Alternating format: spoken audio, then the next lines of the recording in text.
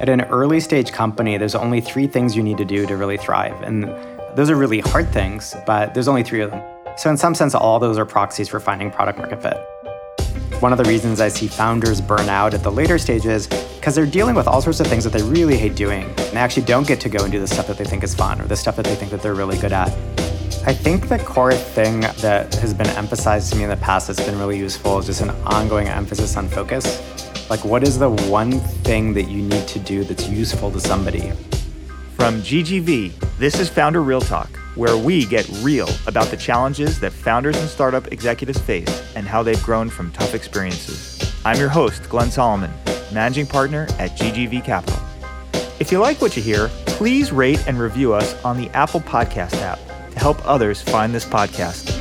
Also, check out Founder Real Talk past episodes, including Stuart Butterfield from Slack, Nate Blacharczyk from Airbnb, Mikkel Svane from Zendesk, and Sarah Fryer from when she was CFO at Square. As we're getting close to the holidays, the team at Founder Real Talk wanted to give back to our loyal listeners. We've procured 20 copies of the High Growth Handbook, a must-read for any founder looking to scale their business, written by the guest of today's show, Elad Gil. If you'd like a signed copy of Elad's book, please email us at founderrealtalk@ggvc.com with your favorite episode and why. We'll select the top 20 responses and mail a copy to you. Please include your mailing address. Also, keep an eye out for the Founder Real Talk recommended reading list, a collection of all the books and resources recommended by past Founder Real Talk guests. You can find that on founderrealtalk.ggvc.com. It'll make a great list for the holidays. Without further ado, here's today's episode. Today, I'm delighted to have Elad Gil as our guest on Founder Real Talk. This is a Salon episode where rather than discussing a founder's journey, we focus on a specific topic that founders deal with and seek assistance on. Elad is a former founder himself. He co-founded and ran Color Genomics, and prior to that, he founded and ran Mixer Labs, which he sold to Twitter. Elad was then VP of Corporate Strategy at Twitter, and earlier in his career, he spent several years at Google, where he started the mobile team, helped acquire the Android team, and was also a product manager. Elad's also had a very successful career as a personal investor, an advisor to many startups such as Stripe and Pinterest, and also several GGV portfolio companies like Airbnb, Coinbase, Square, Wish, and Opendoor. In fact, I first met Elad at the introduction of Eric Wu, the founder and CEO of Opendoor, who many of you may recall was a very popular guest on a past episode of Founder Real Talk. So with all of Elad's experience, he's become a guru of scaling. His recent book, High Growth Handbook, is a must-read for any startup founder starting to scale or hoping to get to that point one day. The book's also highly relevant for execs at high-growth startups. And this is the topic of today's Founder Real Talk Salon episode, Keys to Scaling Your Business. Elad, welcome to Founder Real Talk. Thanks so much for having me.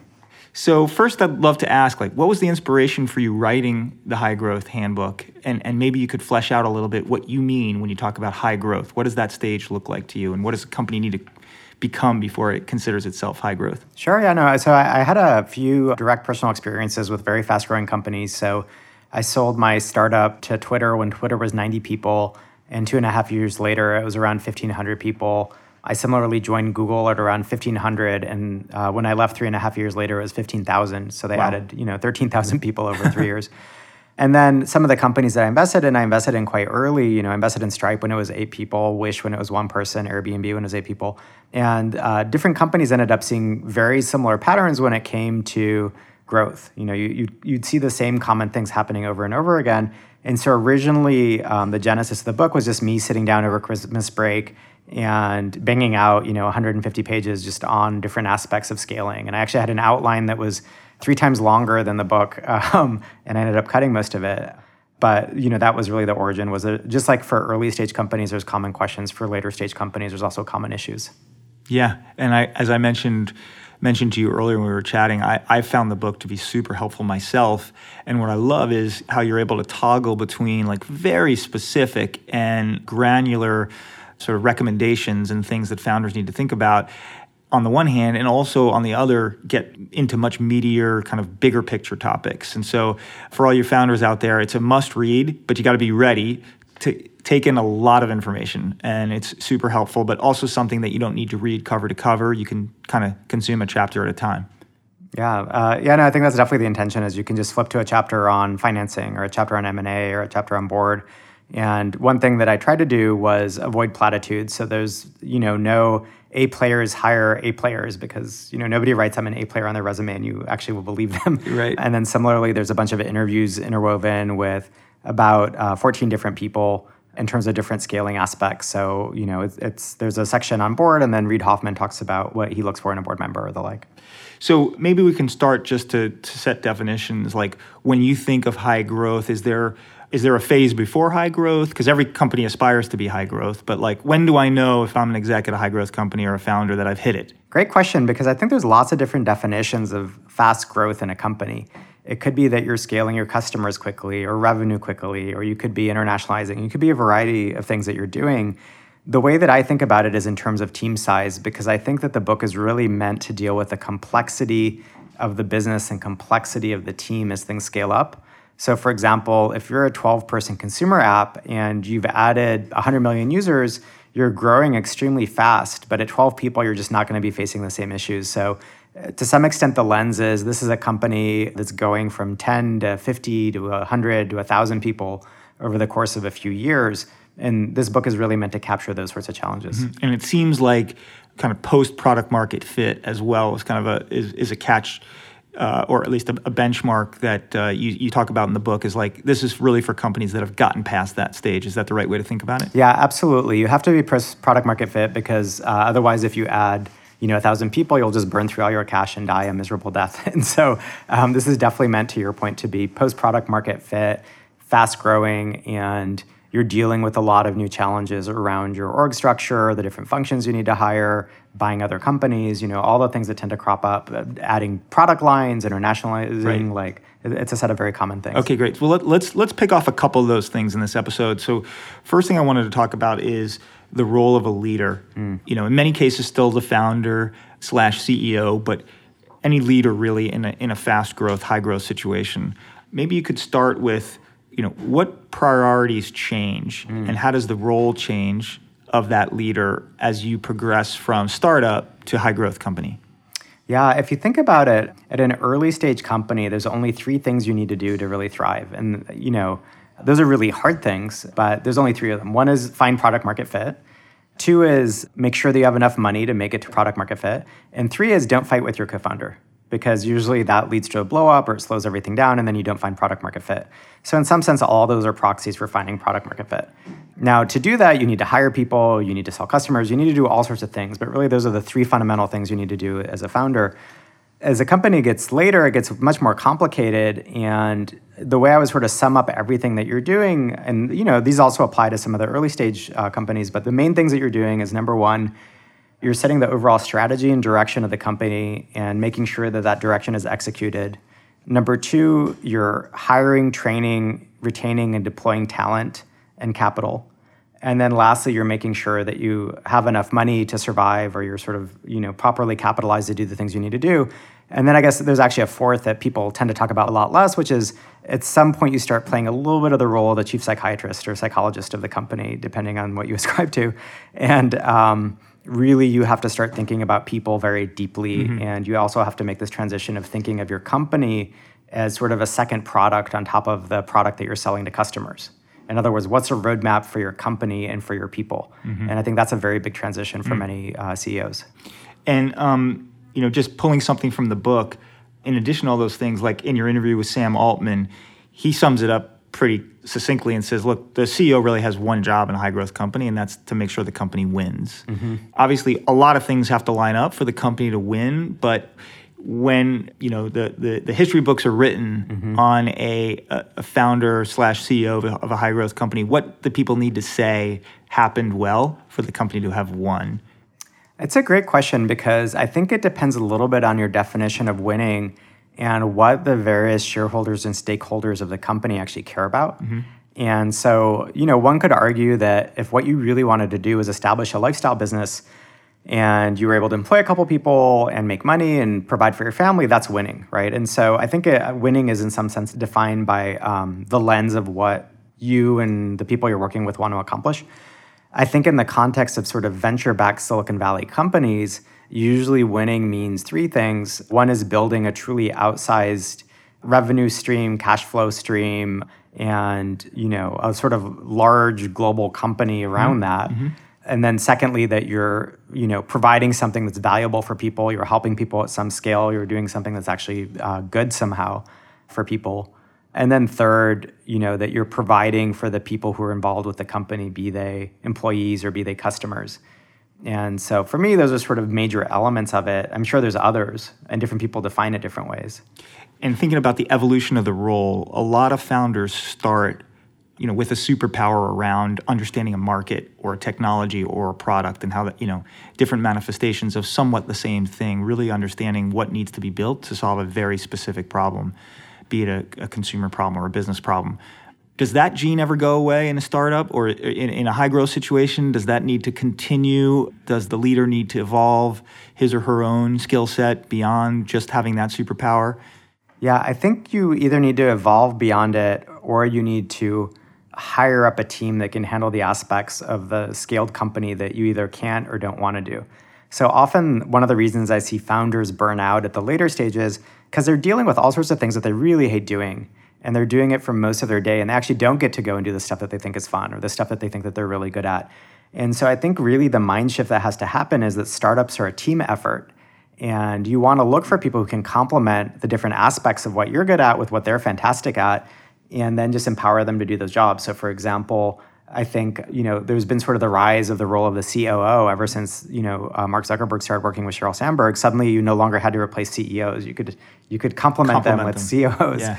And I think that was a really important transition because suddenly you could really free up these founders to focus on product or to focus on market, in some cases to focus on sales, right? But it's really to free them up to do the fundamental things that they love to do and all the process and all the things that they may not be as amenable to. And some founders grow into those things and they really enjoy them, but many don't. You sort of have another person or multiple people who can take that on for you. Got it.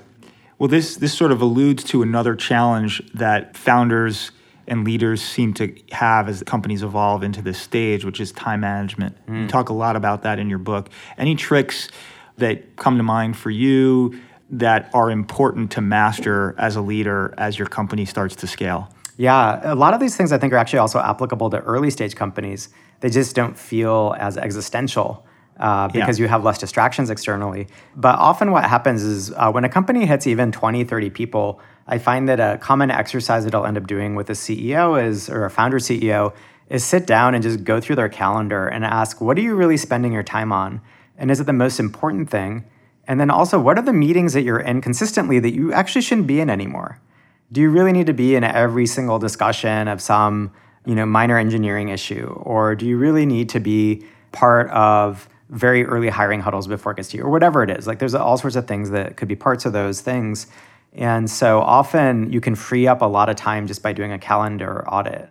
That would be one example of a tool. I think hiring a chief of staff or somebody to sort of tackle a variety of things for you is another. Actually, we did at my company Color when we were just 5 or 6 people. We hired somebody who's effectively a fantastic generalist, and she took on all sorts of different things for the company that it made sense for her to do.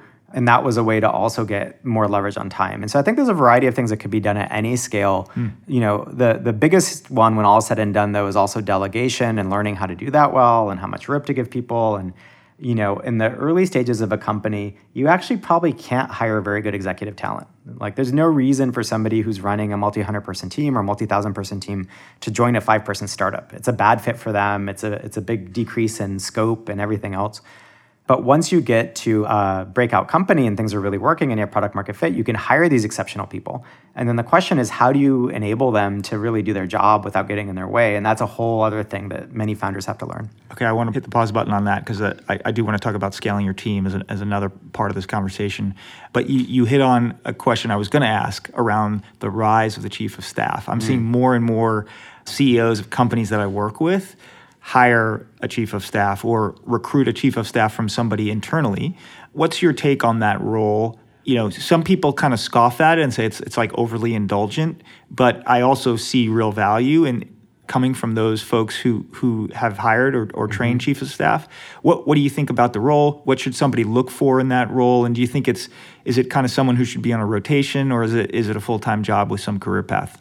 Yeah, I think there's different substantiations of that role. And so even at very large companies, you look at Intel, and all the executives at Intel have chiefs of staff, and they basically use it as a training mechanism for the next generation of leadership. So there are actually a number of large companies where that role exists. I think at Google, Sundar has one as well currently. I could be wrong, but I think he had one for a bit. There's other ways to sort of create additional bandwidth for a founder. And that could be through other types of support staff, or it could be in some sense, more advanced version of sort of chief of staff is what's often ends up being like a VP strategy, or in some companies, it's a VP product. Matt Kohler played this role at Facebook. Ruchi Sangvi played it at Dropbox. I played part of it at Twitter.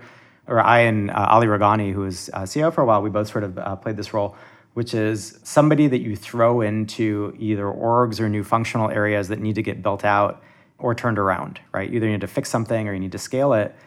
And basically providing sort of generalist executive bandwidth to dive into issues. Mm-hmm. And that's not a chief of staff. Usually that's a VP level role that, has other pluses to it. But I think in general, the real question is, how do you get bandwidth and how do you fill gaps that exist either on the executive team layer or in terms of your own time as a CEO?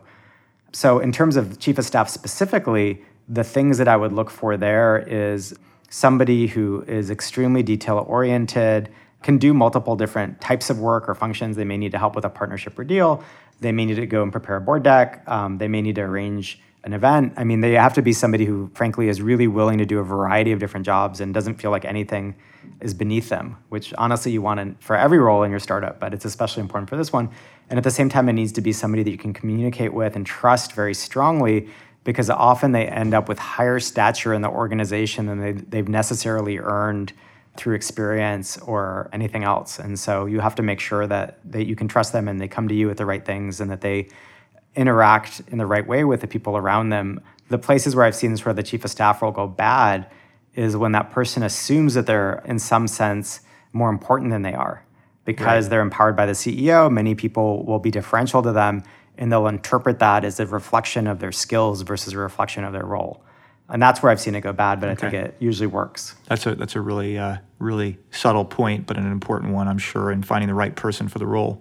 How about the role of a coach or a mentor for a CEO as the company's scaling? Have you seen those work, and do you suggest those to the folks you work with in that role, or do you feel like they're overused? I know a few CEOs who really like them. I generally am not a fan of CEO coaches. I found most of them often don't have context or know what they're talking about, or have necessarily run large orgs themselves. So I'm skeptical about it. I know a few really good CEOs who swear by them. So again, I think the best generic startup advice is that there's no good generic startup advice, right? Everything is contextual. I do think mentors are real. And I do think having a set of advisors that you go to or peers that you go to for insights or thoughts around specific topics that they've also seen, or that, they're 1 or 2 years ahead of you. So they've just been through the things that you've been through, and they've done all the research, and they can pass it back to you. I think those are really valuable mechanisms, but I am more skeptical about coaches. Got it. Okay.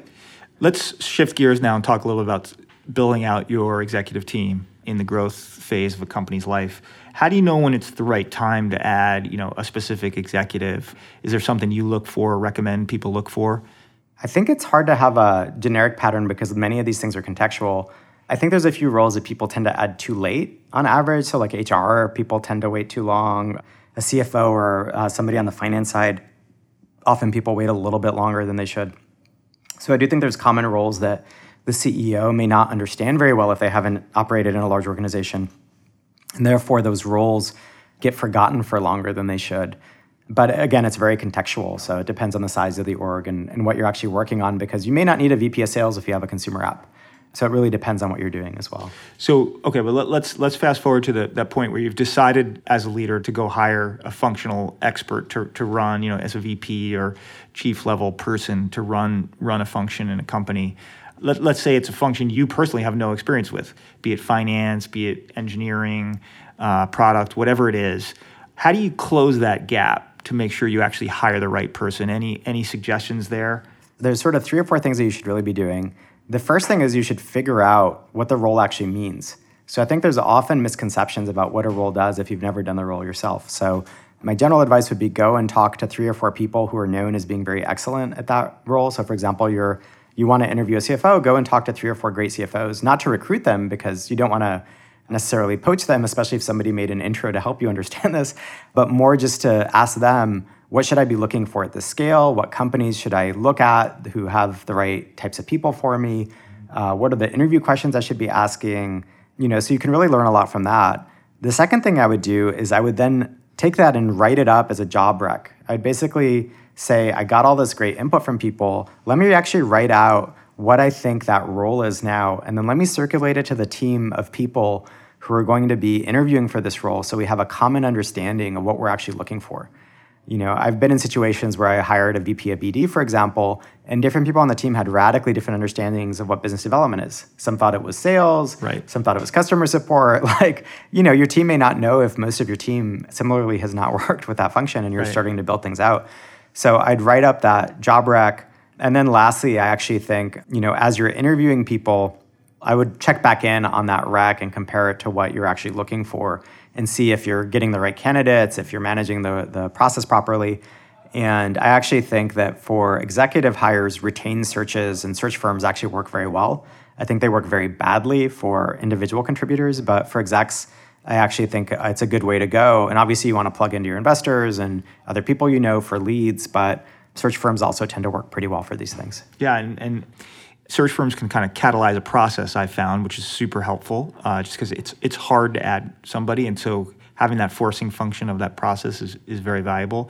And to the point earlier you mentioned about recruiting sort of a few folks who may understand a function better than you do by virtue of operating in that environment and can help you understand the role, those people may also, in my experience, have good recommendations for you. And you can sometimes use those people as a first or last screen in the process as you're looking for the right person to fit your role.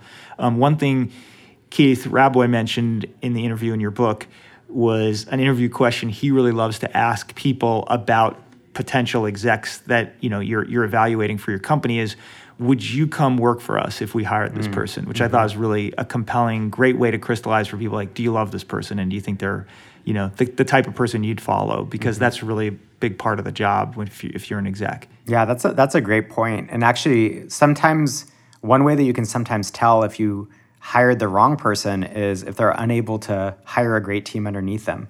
In other words, if they can't hire great senior people in a function, that suggests there's something wrong with them relative to that function.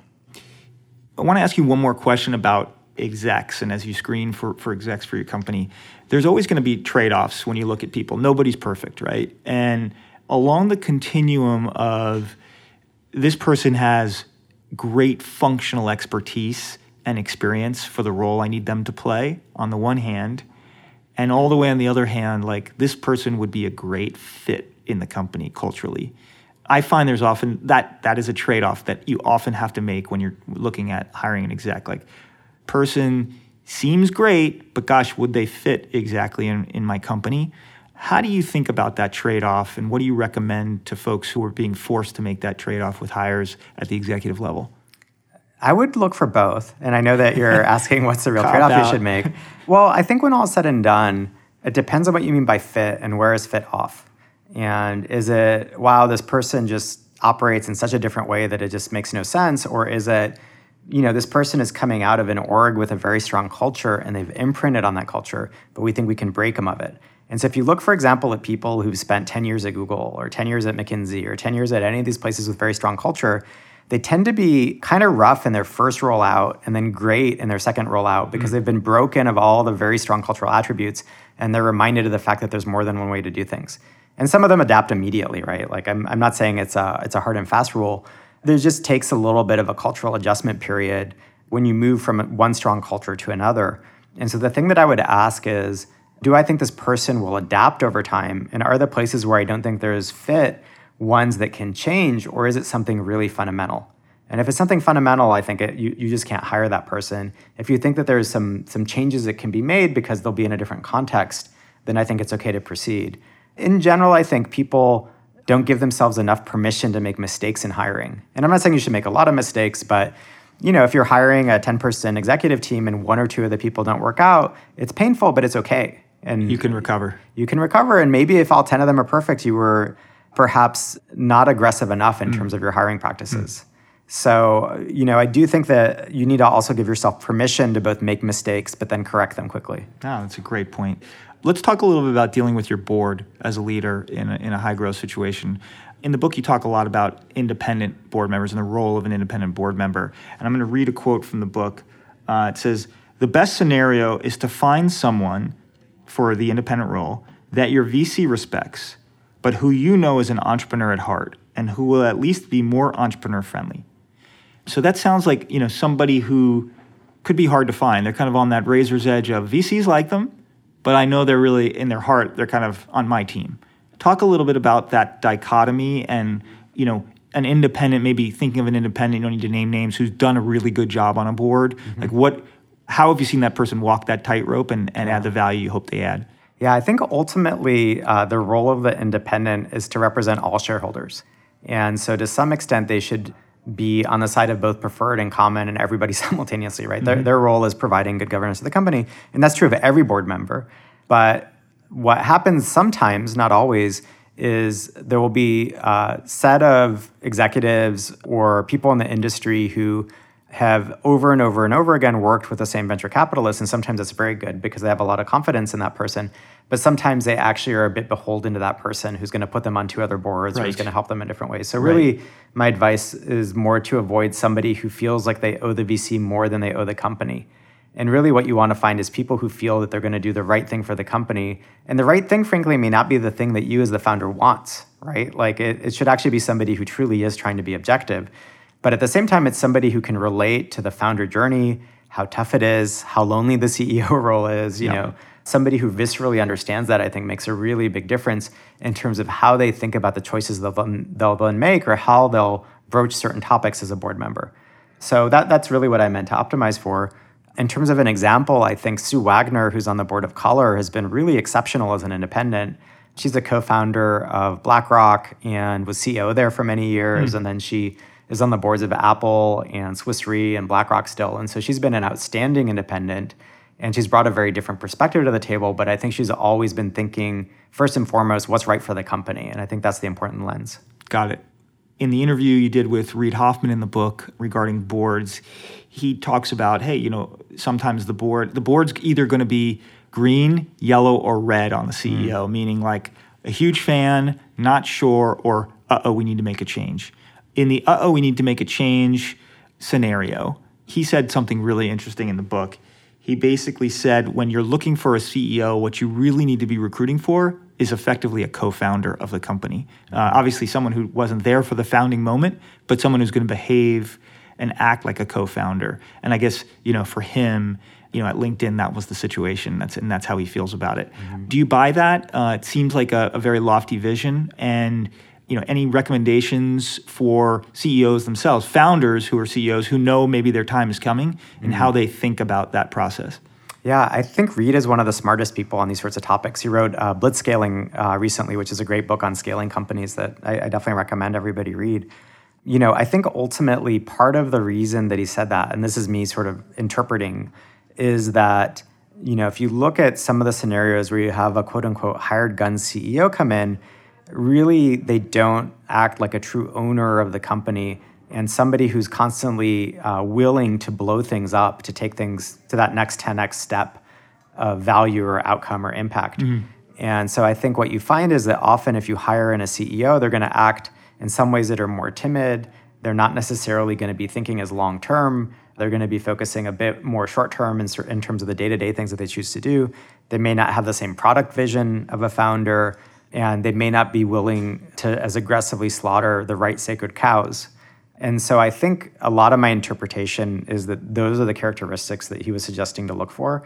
And that's very different from, the ego-driven CEO who the first thing they do when they come in is redo the logo of the company. Like whenever I see that, I'm like, is that really the most important thing to do? Like the first thing you do is change the logo. Come on, That sounds like an episode of Silicon Valley or something like that. Yeah. It happened recently at one well-known company. And so you're just like, come on, there's so many other things you could be doing right now. that is my interpretation of that intent. Okay, let's shift gears and let me ask you a little bit about fundraising. You wrote a blog post pretty recently about the rise of the preemptive financing. Talk a little bit about what you meant by that and whether or not you think that's a good thing or a bad thing, and if you're a founder and your company is getting preemptive offers, how you ought to think about that. Yeah, so one of the interesting shifts that's happened is there's been a huge rise in the amount of capital that each individual venture fund has been raising. And as part of that, I've seen probably over the last 6 months or so, people offering to do the company's next round much sooner than they normally would have in terms of additional data or additional progress being made. In other words, you raise a seed round, and then 3 months later, you suddenly get a term sheet for a Series A, when normally you would have waited a year to see if the company's hit additional milestones or if there's more proof that the thing is working. And so there are these preemptive rounds happening. I don't know that they're good or bad. I think it's just contextually you should figure out what to do and does it make sense for you to do. The positive is you may get the next round's valuation without the progress of the next round. So as a founder, you're well capitalized, and I think money itself can be de-risking as long as you don't spend it foolishly. And if it's somebody that you really like and really trust and you want to work with that investor, then it may work out great. Like you don't have to wait a year to work with them. You can work with them now and they can start helping the company earlier. So I think there's a lot of positives to it. There's sort of two forms of negatives that can come out of it. Negative one is maybe you should have shut down the company or sold it because it's not going to work. And the additional capital may lock you in to a longer time frame of working on something and wasting some of the best years of your life. And I actually think that's happening a lot right now in terms of companies that can just keep raising money, often as safes or other instruments. But I think that a lot of companies are going 2-3 years longer than they should. And so that's just tying up people's lives much longer than they should. That's one risk. The other risk is if it's the same venture fund preempting over and over and over again, and they're just buying up more and more of the company, you have less people helping you in terms of diversity of investors, but also they may gain more and more control over you. They may add board seats, they may do other things. And over time, that may put you in a negative position because then it can be you versus them instead of you and a collaborative set of people that you're working with, none of which have ultimate power over you. So I do think it depends a little bit on the context.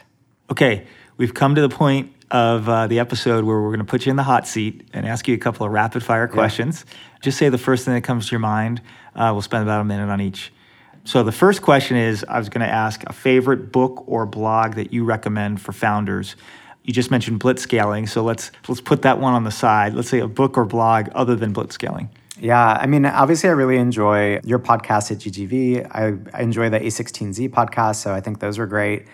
I think for books, there's Peter Thiel's 0 to 1 is obviously a classic. I think Hard Things are about how things are great. The Andy Grove books are great. So I think there's a lot of great content out there. Okay, awesome. And thanks for the plug on our podcast. Okay, second question. A growth stage company you admire and why?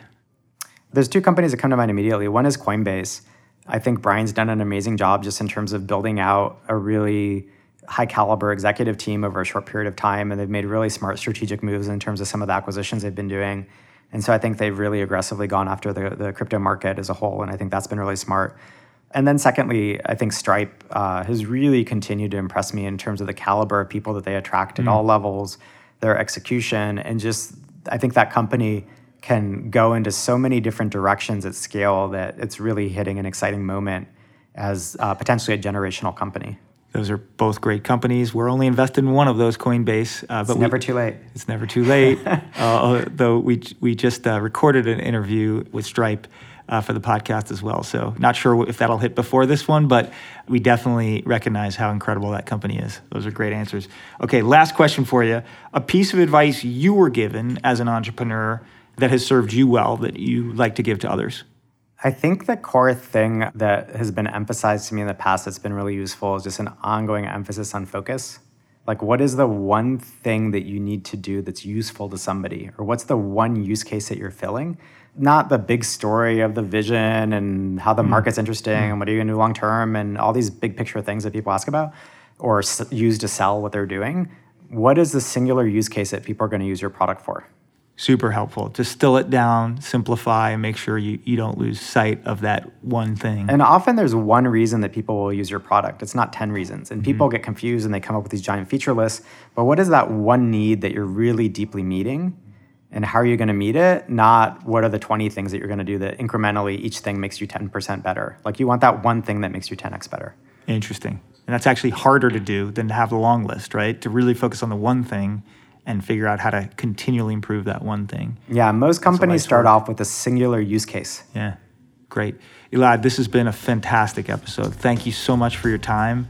I think that everybody listening is going to feel like they're way better prepared to grow their company and see it scale and do so the right way. Thank you so much. And I'll make one more plug, the High Growth Handbook, an incredible read and a must read for anybody aspiring to or in the middle of the growth stage. You've been listening to Founder Real Talk. If you like what you heard, please rate and review us on the Apple Podcast app to help others find this podcast. If you have any questions you'd like us to ask our guests or founders you'd like to hear on this podcast, feel free to email us at founderrealtalk@ggvc.com. We're produced by Ted Karstensen and his team at HeavyBit. We want to thank Ted for his support. Our theme song is by Grapes. GGV Capital is a global venture capital firm that invests in local founders. As a multi-stage, sector-focused firm, GGV focuses on seed to growth across consumer, social and internet, enterprise cloud, and frontier tech. The firm was founded in 2000 and manages $6.2 billion in capital across 13 funds. Past and present portfolio companies include the likes of Affirm, Airbnb, Alibaba, Didi, Grab, HelloBike, HashiCorp, Houzz, Keep, Namely, New, Opendoor, Peloton, Poshmark, Slack, Square, Wish, and many more. The firm has offices in Beijing, San Francisco, Shanghai, and Silicon Valley. Learn more at ggvc.com or follow us on Twitter at @ggvcapital or ggvcapital on WeChat.